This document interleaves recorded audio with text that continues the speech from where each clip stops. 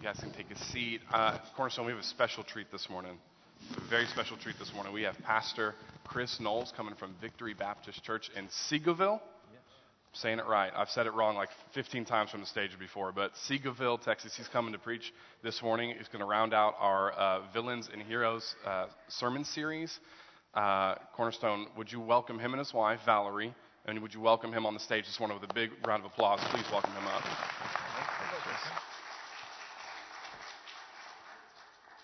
He was saying y'all have a big treat. I was looking around for it. I thought the treat was already here. I tell you what, your music team is phenomenal. Let's give them another hand, shall we? Anybody who can make a drummer look good.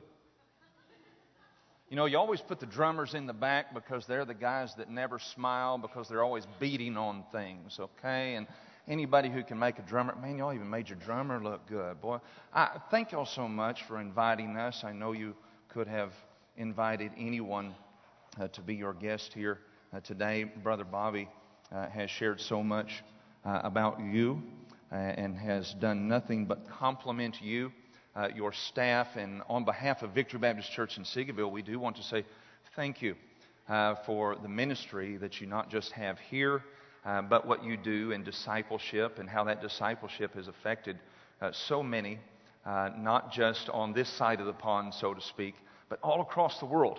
Your church is making a tremendous impact. And so I want to, again, on behalf of all those that's been impacted by your church, just say thank you. You know, we had the honor of having your team come over and present discipleship to our church this past year.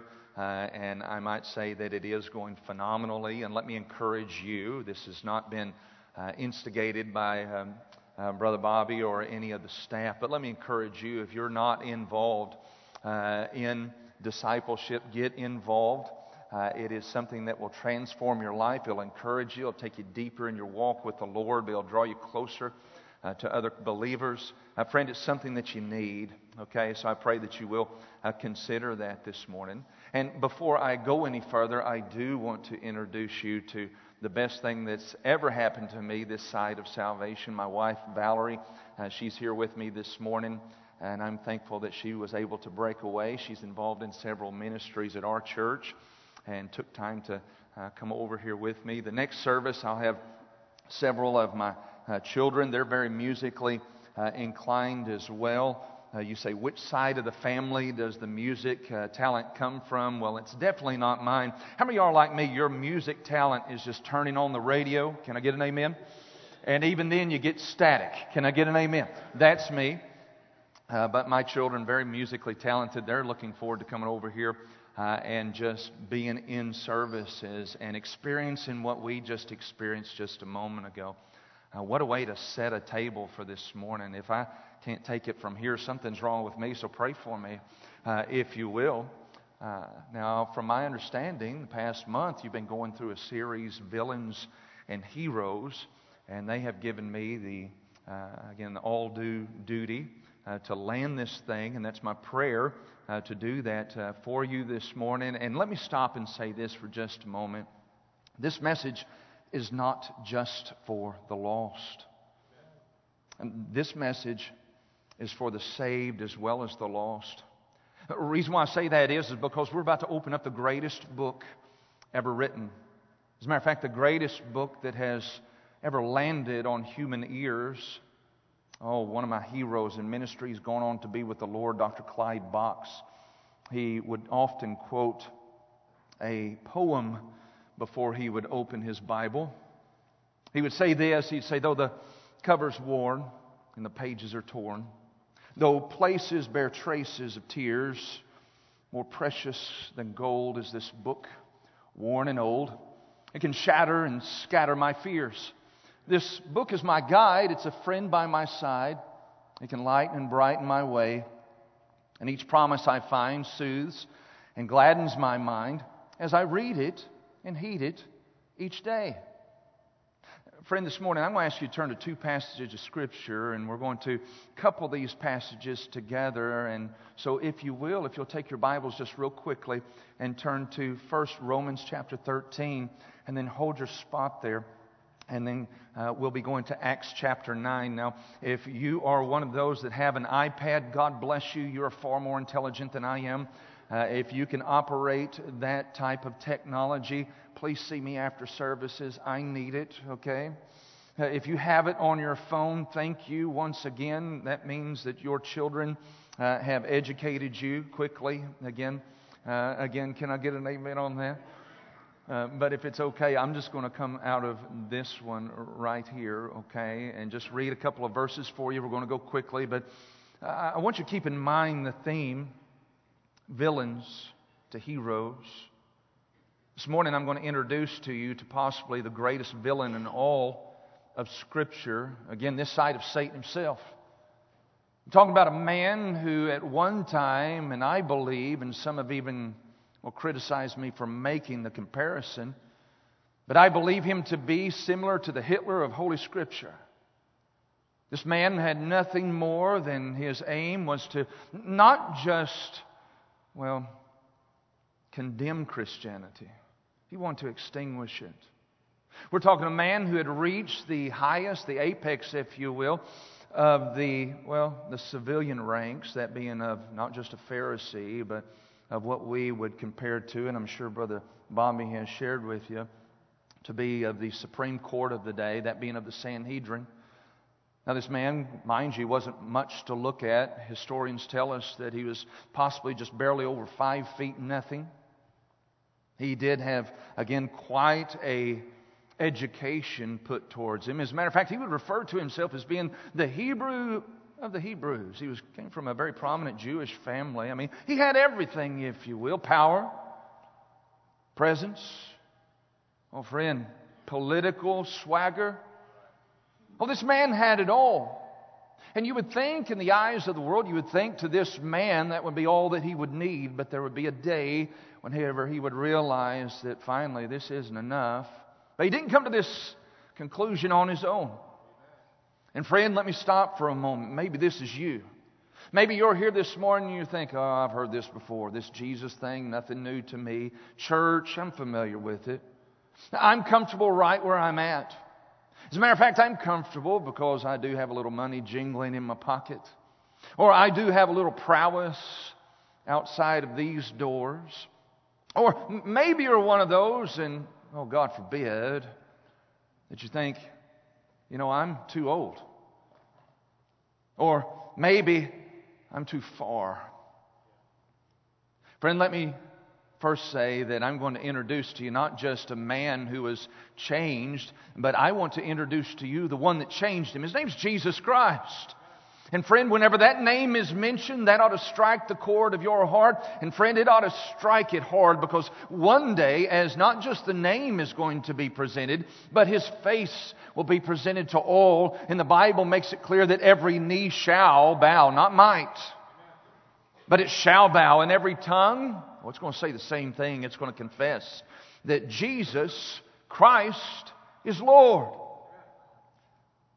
I want you to look at the effects of the meeting that I'm talking about with this man. At first, we're introduced to him as Saul, but here in Romans 13, we're going to meet him, and his name's going to be different. It's Paul. Now, Paul, mind you, is the one that's writing these words in Romans 13. Now, I want you to listen closely to what he says, because the introduction that I just gave you is one that kind of sounds a little off hearing these words come from his mouth. But nevertheless, Romans 13, beginning in verse 10, look at what the Bible says. It says, "Love worketh no ill to his neighbor." You say, why does that sound off with the Apostle Paul? Well, wait till we read Acts 9. You'll understand. But love worketh no ill to his neighbor. Therefore, love is the fulfilling of the law. And that, knowing the time, that now it is high time to awake out of sleep. For now is our salvation nearer than when we believed. The night is far spent, and pay close attention to this. As a matter of fact, this is the crux of this passage. The night is far spent, and the day is at hand. Let us therefore cast off the works of darkness, and let us put on the armor of light. Let us walk honestly as in the day, and not in rioting and drunkenness, and not in chambering and wantonness, and not in strife and envying, he says. But listen to this. Put you on the Lord Jesus Christ, and make not provision for the flesh to fulfill the lust thereof. This right here is a challenge to all of us that know the name of Jesus Christ as Lord and Savior, but it's also a warning to all those that don't. Oh, friend, if you know Jesus Christ as your Lord and Savior, friend, I pray that you leave here today saying, boy, it's been good to be in the house of the Lord. We got to hear some good music. We got to do some good worship. We got to open up God's Word. The Bible says where two or three gather together in my name, there I am in the midst. God guarantees something powerful to happen each time His people come together. And whenever they're coupled with His Word, friend, we leave here with marching orders to go out and to live for Him, to share Christ with others, to stand up against a world that's against us, but to do it, mind you, to do it in love. But again, the man that wrote these words, he wasn't always this way. As a matter of fact, he was a villain. I asked you to look at that second passage, and we're going to look at it here now. It's in Acts chapter 9, and mind you, again, here this man, Saul, this man, this hater of Christianity, and understand he's not just a hater. He had discovered that there was a cell of Christians who had found a safe haven in a city called Damascus.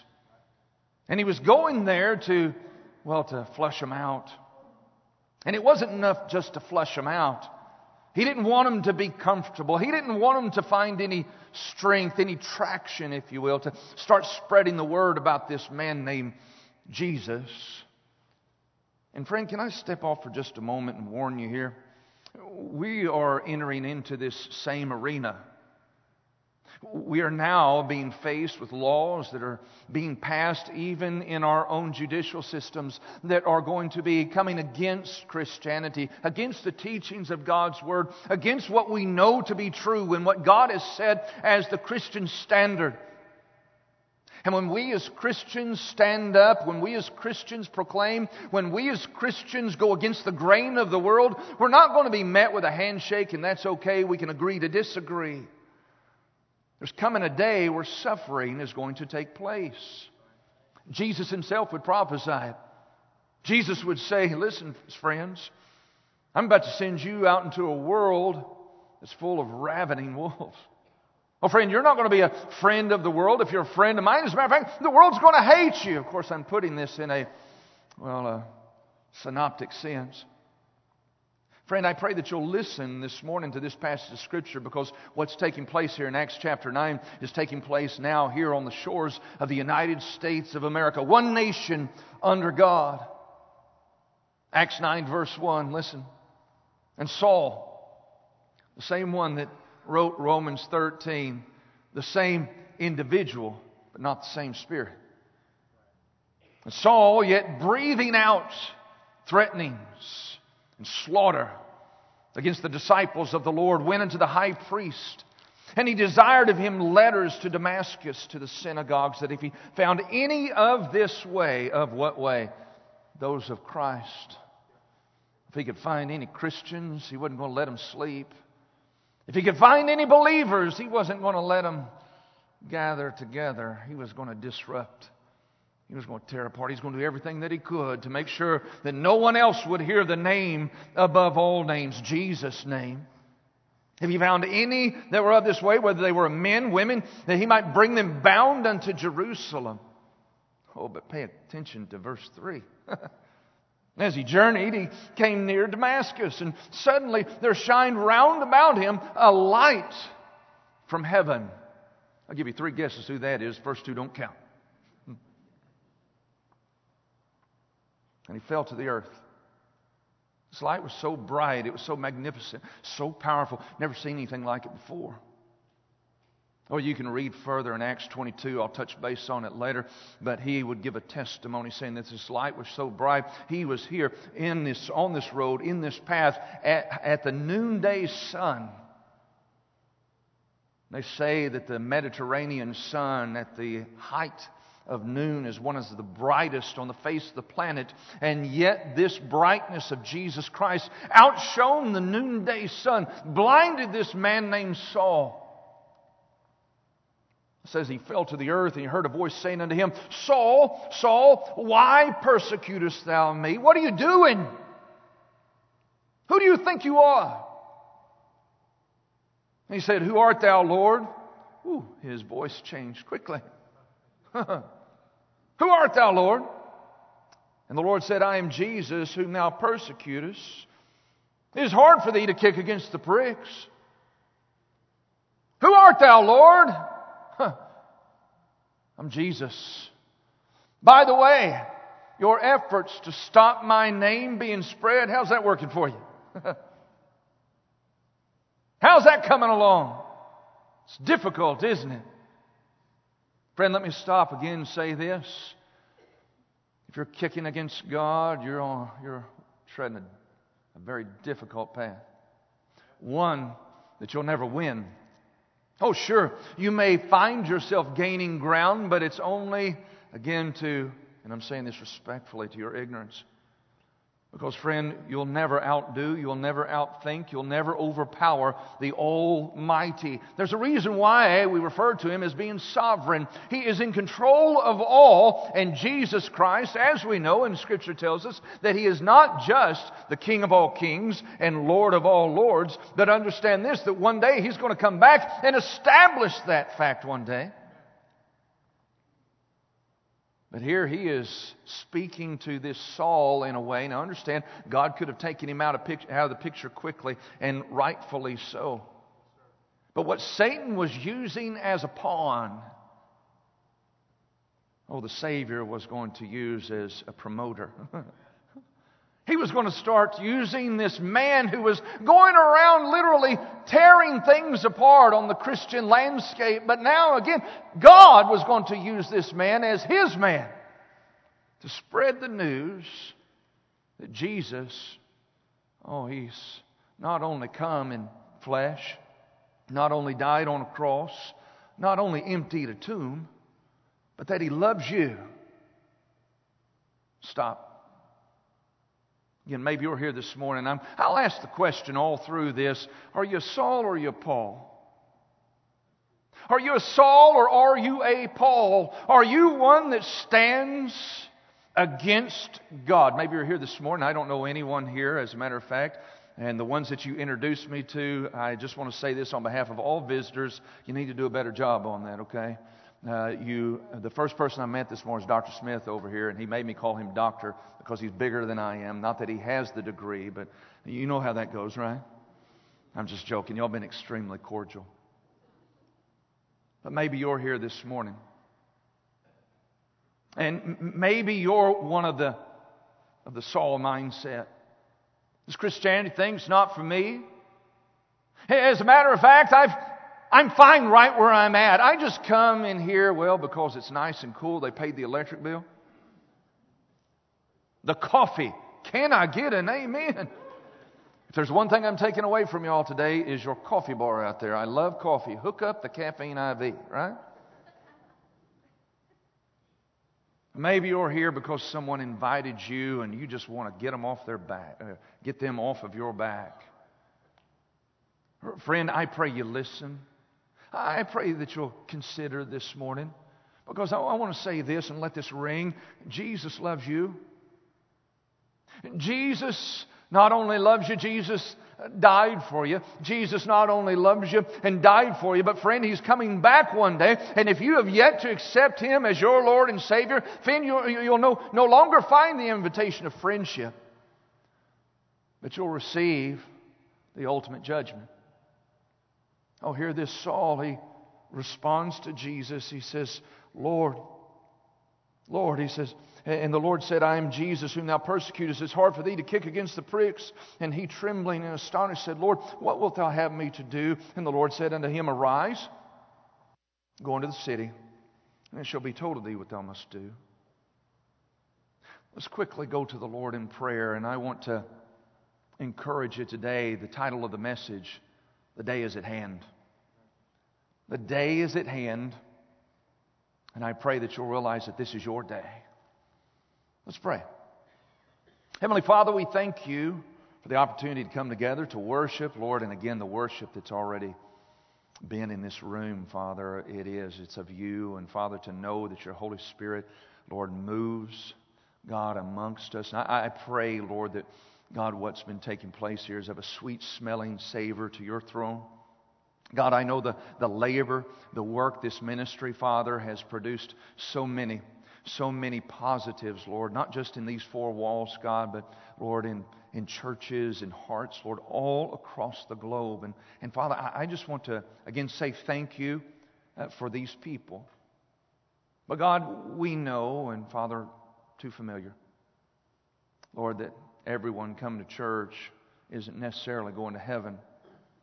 And Father, maybe have fallen under the mindset of the villain, so to speak, thinking that all they need is what they've got in their pocket. All they need is what they have around them at work. All they need is what they believe is right and wrong. But Father, this morning I pray that You would, God, just do what I can't. God, that Your Holy Spirit would steer a heart in the right direction. Let them see that the day is at hand. God, let them have that shining moment, Lord, that would turn them around, Father, that they would see Jesus as a Savior, see the hope of heaven, leave here rejoicing. God, please let it happen. And Lord, if You will, remove me. God, I don't want to be a distraction. I just want to be an encouragement here. So God, if You will, help me this morning. And thank You again for allowing us this time spent with You. We pray these things in Jesus' name. And all the church said, tell you a quick story. As a matter of fact, I understand that your pastor is up in the land of Ohio. And I'll be honest with you, I don't even think God knows where Ohio's at. I say that because my in-laws are from Ohio. Now, mind you, I love my in-laws, but I'm telling you this story because it goes well with what I'm about to introduce. My sister-in-law, very beautiful girl, intelligent, adopted. Okay, and I'm saying that again because they do. We love her as they were our own, part of our own family. But right after my wife and I were married, we hadn't been married very long, and so the in-laws wanted to take a vacation up to Ohio to introduce me to the rest of the family. Now, they have the suffix correct, but the prefix is wrong. The reason why I say that is they call it a vacation, but you know what it is. It's really an interrogation. Can I get an amen? Okay. Well, it's 14 and a half hours from where we were at up to Dayton, Ohio. And so my little sister-in-law at the time, barely 10 years old, she was swapping out back and forth in between cars. And so we're driving, we're going up there. And about 3 hours outside of Ohio, she's sitting in our back seat. And all of a sudden, again, you know how things go. I mean, things running through your mind. You're playing the ABC game, looking at license plates, things like this. We've been doing that the whole trip. She would get tired of our back seat. She would go sit with my in-laws in their back seat in their car. Well, here she is. She's in our back seat, and all of a sudden, the silence is broken by, "I get it!" I thought maybe she had discovered the cure for cancer. She was so excited. I didn't know what she was yelling about, but she said, "I get it!" 60 miles an hour.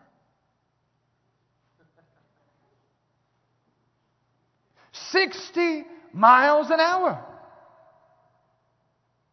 If your car is going 60 miles an hour, you go 60 miles in 1 hour. This lady right here said, "Is that true?" She was astonished. I want you to think about this. 12 hours of passing countless mile-per-hour markers, and it finally hits her. 60 miles an hour. I get it.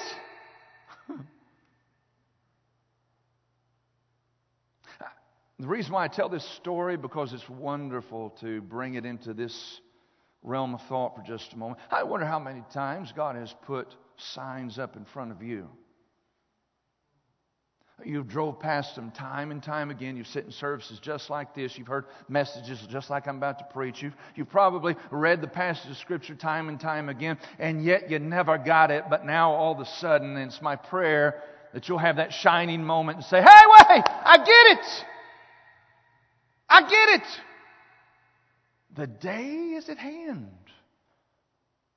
It's time for me to do something. It's time for me to respond. It's time for me to have that shining moment, that realization that I'm not here for long, so time counts. The realization of what life is all about, friends. We are not eternal in this flesh. The Bible says that one day every person is going to meet an appointment called death. Oh, save the Lord, again, calling His children home, the rapture taking place. Every person here is going to step off in eternity through the same portal, that portal called death. And friend, without Jesus Christ entering in through that, friend, you're going to spend eternity in a place that the Bible speaks of being designed. And I want you to think about this. Designed for the devil and his angels. Designed for punishment. Designed again for misery. Designed to be separated from God throughout all eternity. I want you to think about this for a moment. But you don't have to go there. That's the good news. The good news is that God has given us something, a way to know how we can spend eternity with Him. All we have to do is check out the sign. And prayerfully, you'll not just see that sign, but prayerfully this morning, we'll get it. And I'm saying this again out of all due respect. And you may think, well, how old was your sister-in-law? I mean, she was 10 years old. 10-year-olds, that's what this Christianity thing's for. It's for younger people, those again. But I'm old. I'm an old dog set in my ways. Oh, friend, let me give you something new. Jesus. Let me offer something new. Salvation. Let me offer something you need. Eternal life.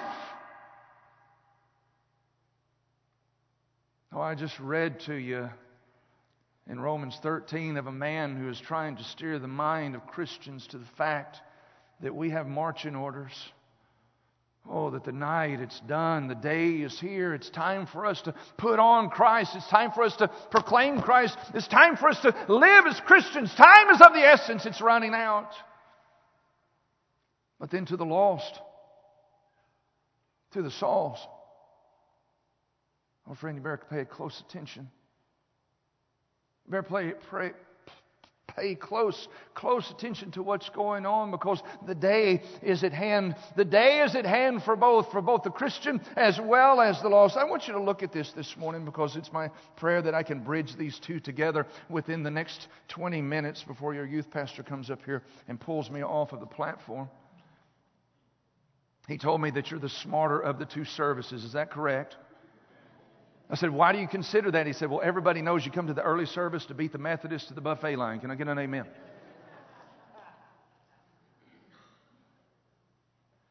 I want you to look at this real quick this morning, if you will. The day is at hand. The day is at hand here for someone to have that shining moment, that aha moment, that I've got it moment, I see it now moment, I realize it now moment. But friend, if you're going to do that, point number one, write this down. Plan to be breathing. Plan to be breathing. You say, wow, this guy isn't as sharp as I thought he was. You don't have to think about breathing. How many of y'all have one of those Apple Watches on your wrist right now? Come on, it's okay. I'm not going to make fun of you. I lied. Kids gave me an Apple Watch for Father's Day a couple of years ago. I'm sitting in the middle of a staff meeting. We're sitting there, and boy, we're going over some heavy stuff, getting ready, planning out, kind of like your staff does here. All of a sudden, in the middle of that staff meeting, my watch vibrates. I look at it, and it says, breathe.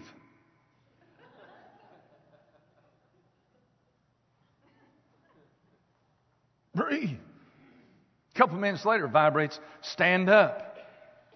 I'm thinking, my wife got my kids to buy me this. Now I got my wife strapped to my wrist. Can I get an amen? It's telling me what to do.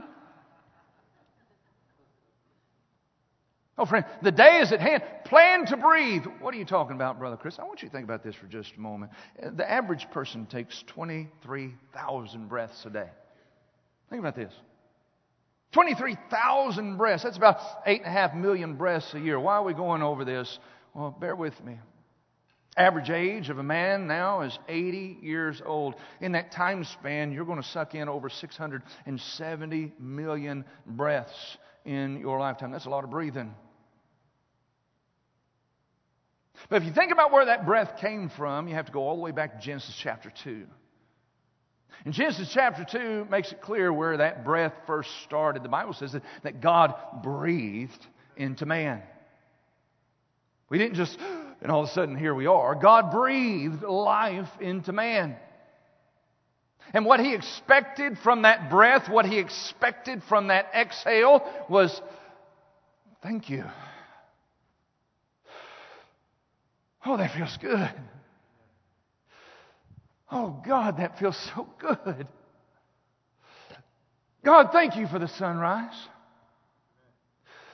God, thank you for the sunset. God, please let this guy finish. God breathed life into us, and the exhale He expected from us was praise. In fact, Scripture makes it clear that let everything that hath breath praise the Lord. Say that with me. Praise the Lord. Isn't that good? Say it with me again. Praise the Lord. Let everything that hath breath praise the Lord. Now here we're reading Acts chapter 9. And Saul, he's around the age of 30. So far he's inhaled and exhaled about 270 million times. And yet his exhalings wasn't praise. His exhalings wasn't, again, of edifying the brethren. His exhalings, look at it. As a matter of fact, the Bible says he was breathing out threatenings and slaughter against the disciples of the Lord. What he was doing was not, what God designed. What he was doing was not going to be, again, beneficial to him nor anyone else. He's exhaling hate. He's exhaling punishment. He's exhaling, again, exactly what God told us not to do in Scripture. And I want you to think about this, because before we judge, let me stop for a second and ask you a question. What does your breath smell like?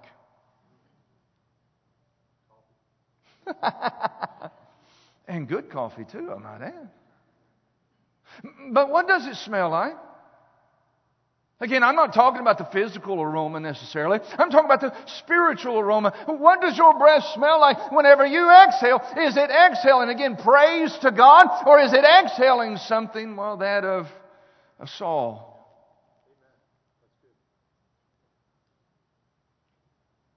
You know, I look at the writings of the Apostle Paul, and there's many regrets in his writings to who he was prior to this experience here with Christ on the road to Damascus.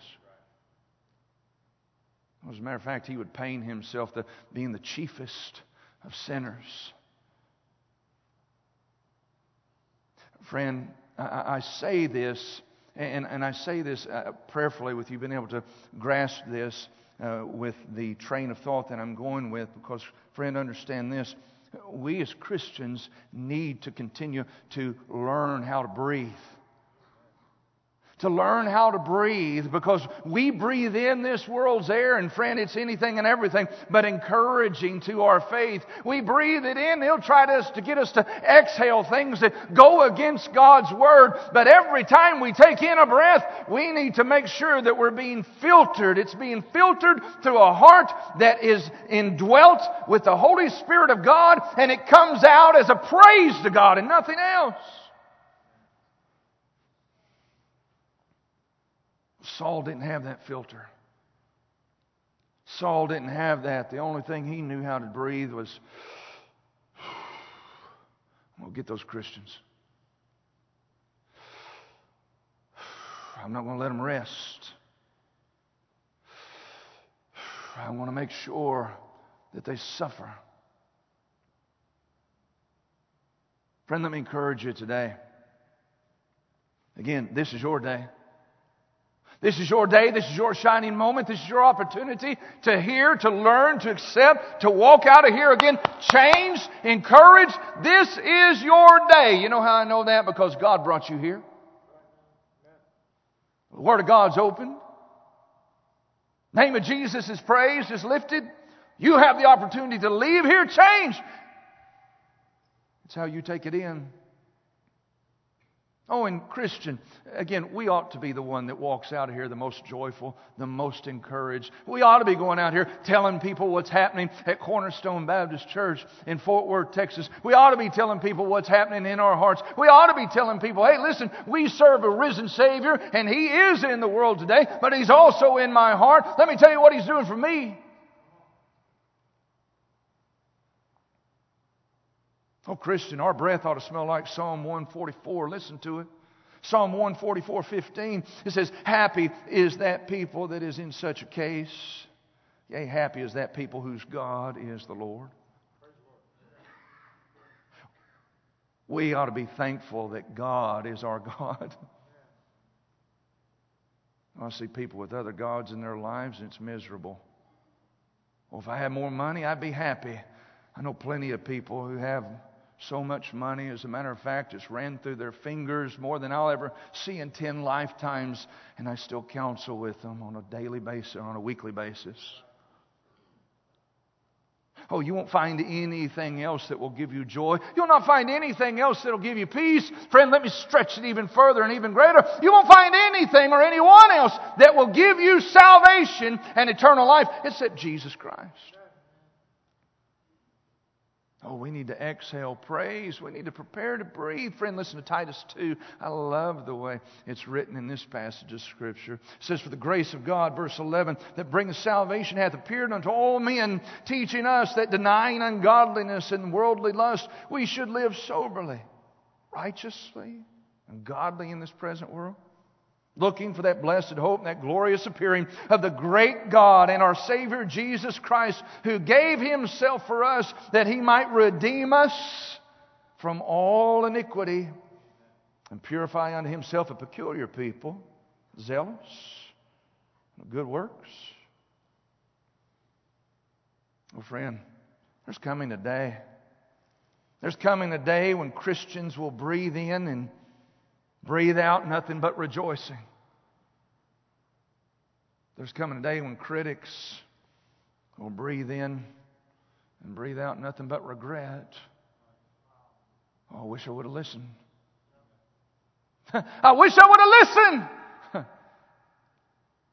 Oh, that loudmouth preacher up there on that Sunday morning, I'd heard that message before, but I wish I would have listened. Oh, prepare to breathe. Today's the day. Prepare to breathe. The day's at hand. Oh, don't just get ready to breathe, but also, look at this. The day is at hand. Point number 2. Prepare to be blinded. Prepare to be blinded. Verse 3 of Acts 9. Listen to what it says. It says, and as he journeyed, he came near to Damascus, and suddenly there shined round about him a light from heaven. I told you just a moment ago and several chapters later in Acts 22 that he was just outside of Damascus and he was blinded by everything around him because Jesus was brighter than anything that this world's ever seen.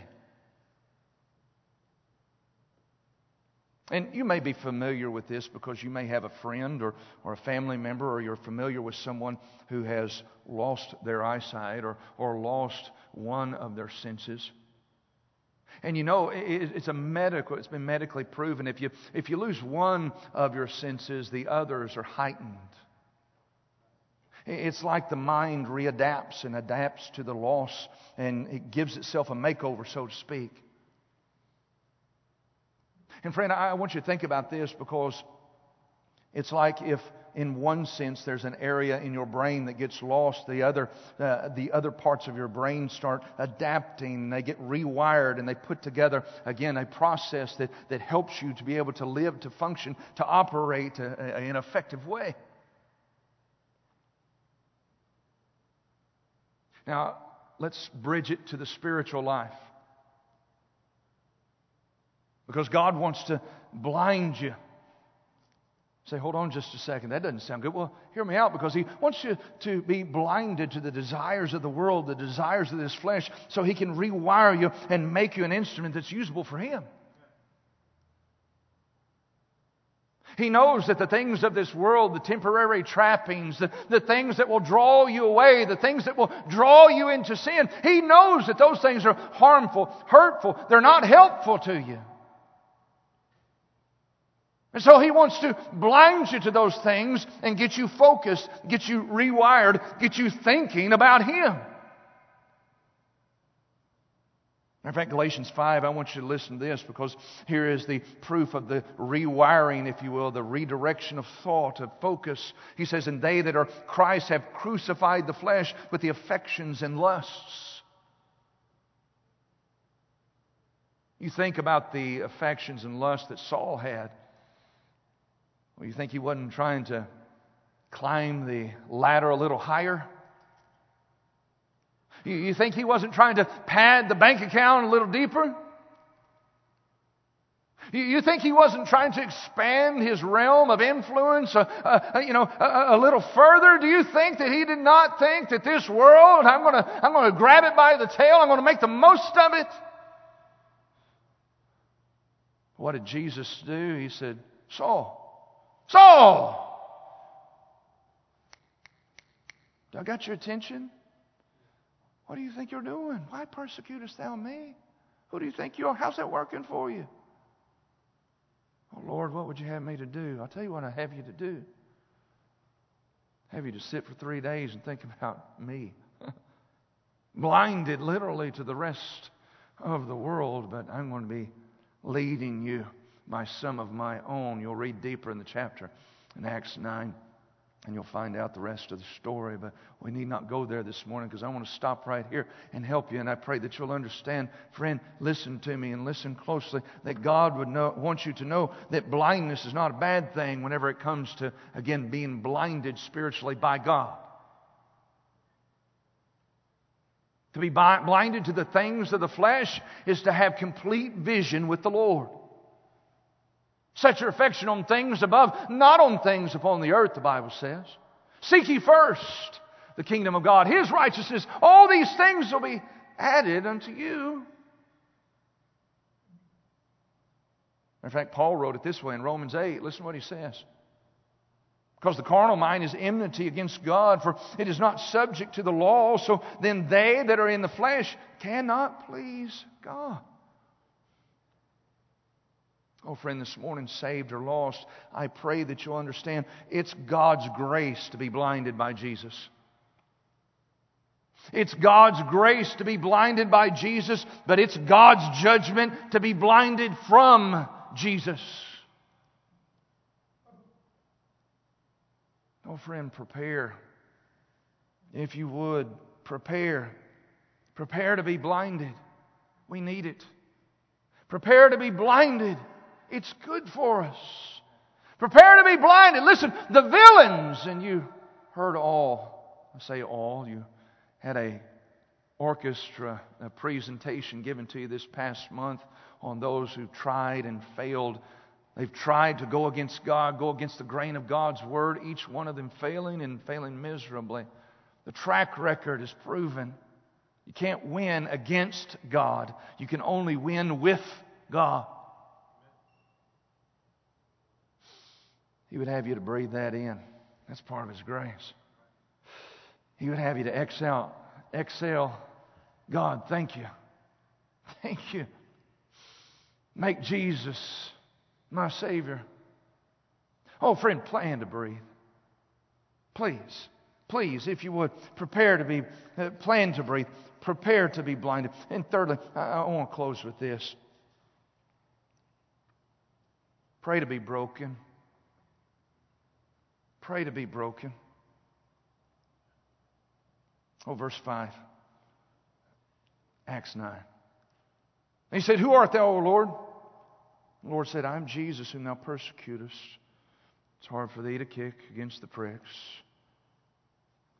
And he, trembling and astonished, said, "Lord, what wilt thou have me to do?" Blank check. Do you get it? Do you get it? What Paul wrote in Romans, Saul was communicating in Acts 9. We need to give God the blank check of our lives and say, here, fill it out.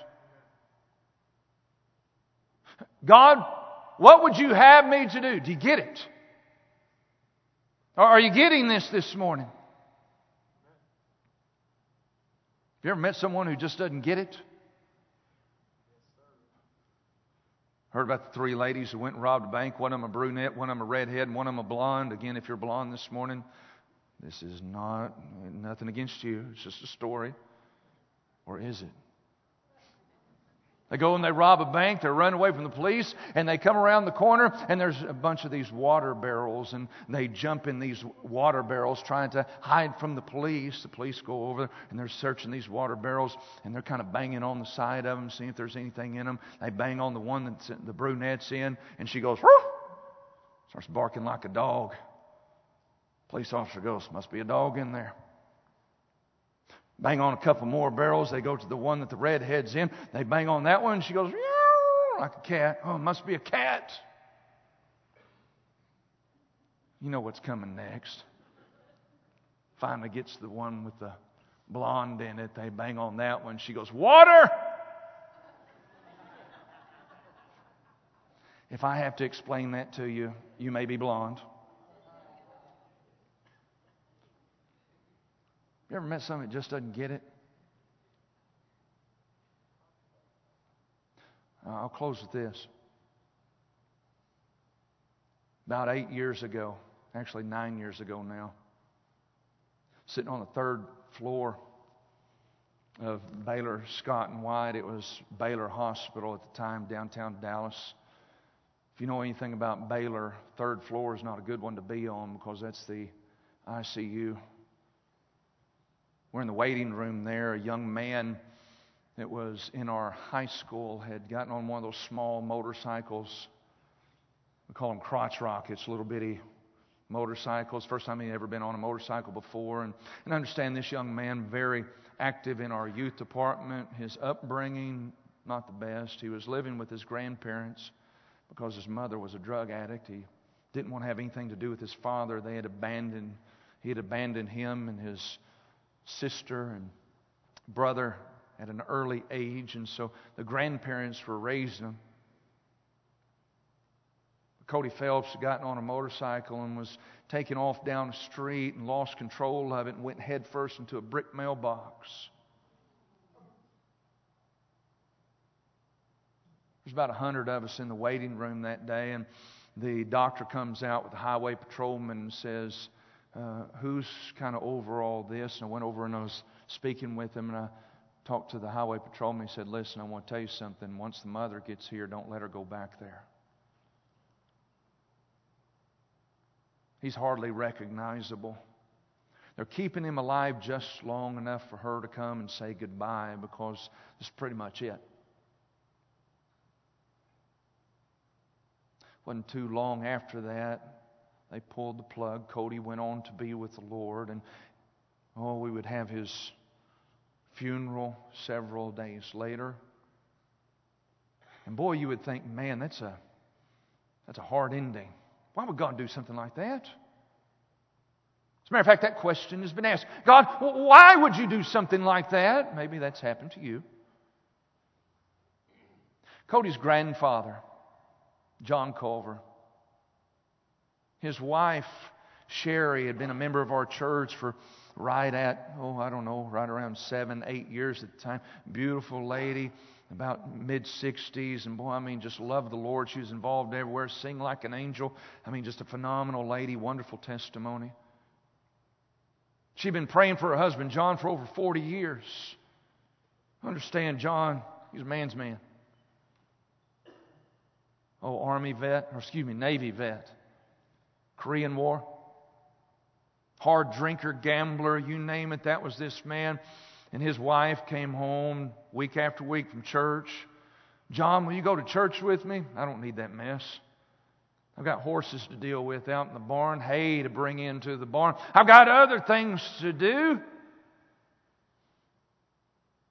It's finally after Cody's funeral, I get a phone call.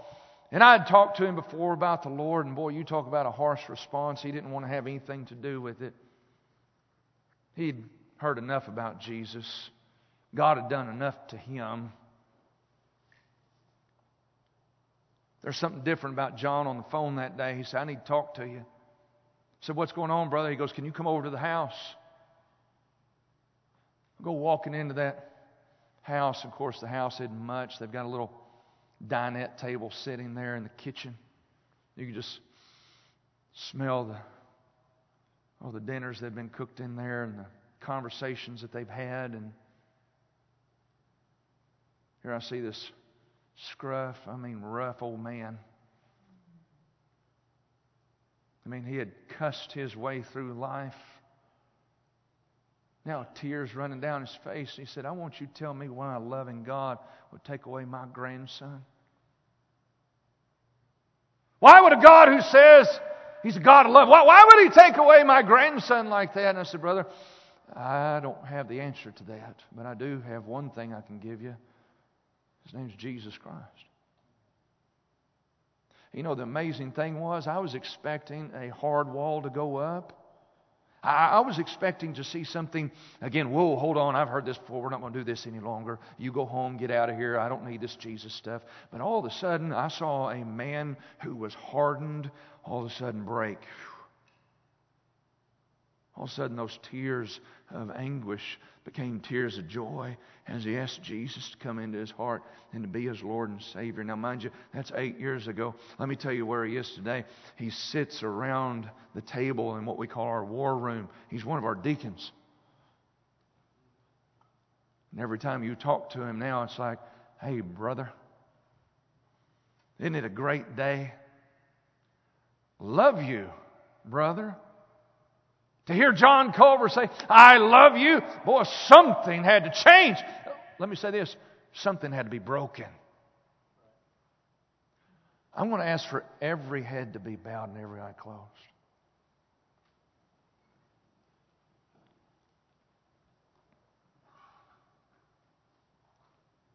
I'm not familiar with how you do invitations around here, so please forgive me. But is it all right if I ask you a question? How many of you, and please no one looking, I wonder who in here this morning could slip your hand up and say, Brother Chris, I've been broken before. I've been broken in my heart because of Jesus Christ. And now I used to breathe, those same things out, those exhales of, again, not appreciation to the Lord, but now because of Jesus, I do breathe that praise. I do thank God, and I do thank Him that, He didn't just break me. I'm not just breathing different, but I am blinded to the world. I see things different now. And I just thank God for it. If that's you this morning, let me put it this way. How many of you know that you're saved? Can you slip your hand up? I know that I'm saved. I know that I am. And please don't raise it unless you know. And we're not going to embarrass you. I'm not going to point you out or anything like that. God bless you. Thank you for your testimony. I wonder, you can put your hands down. I wonder in here who could possibly raise their hand and say, Brother Chris, you talk about today being the day. Talk about me seeing those signs, having that moment. You know, I've never actually had that. Actually, there is something speaking to me this morning, though. Never been saved, but I'd like to know more about it. Is there anyone like that? I've never been saved. Would you pray for me? Anyone like that could slip their hands up? Brother Chris, would you mind praying for me? And again, I'm not going to drag you down an aisle or anything like that, but would you let me pray for you? Anyone like that? Brother Chris, pray for me. I don't know if I'm saved. I don't know if I stepped off in eternity where I would go. Or how about this, Christian? Pray for me, Brother Chris. You know, my breath, it has a smell to it. It's not a praise. I've been going through some rough patches. I don't want to act the villain. I want to have the transformation, the life that the Apostle Paul had, from that villain to hero. Anyone like that, Brother Chris, pray for me. I've got some things going on in my life. I just need some prayer over. Anyone like that? You can be honest, slip your hand up. Brother Chris, will you pray for me? Heavenly Father, I just want to say thank you. Thank you, God, that we can read a story about a man who was so wrong in so many ways, but you took his life, you turned it around. You took the breathings of threatenings and slaughter, and you turned them into praise and glory for you. And God, I pray that that would be the transformation we would see in lives, Lord, all through this congregation. God, that we would leave here telling others what Jesus has done for us. Thank you for showing us how to go from a villain to a hero. Thank you for the greatest hero, Jesus Christ. It's His precious and holy name we pray. Amen. This morning, if you've made decisions, if you've prayed along with Chris, would you come and let somebody know at the front? Would you let us know? If you're coming to join our church this morning, would you come to the front? We'd love to pray with you for a moment. If you would like to be baptized, come to the front, please. We would love to meet with you here just for a minute. Would everybody stand as we sing here for a couple moments as we deal with the people that are coming to the front? If you need some prayer time, come to the front. Be available to the front here, guys, and just spend some moments asking God what's next. Am I a Saul or am I a Paul? What a great question. What a great question. Let's sing.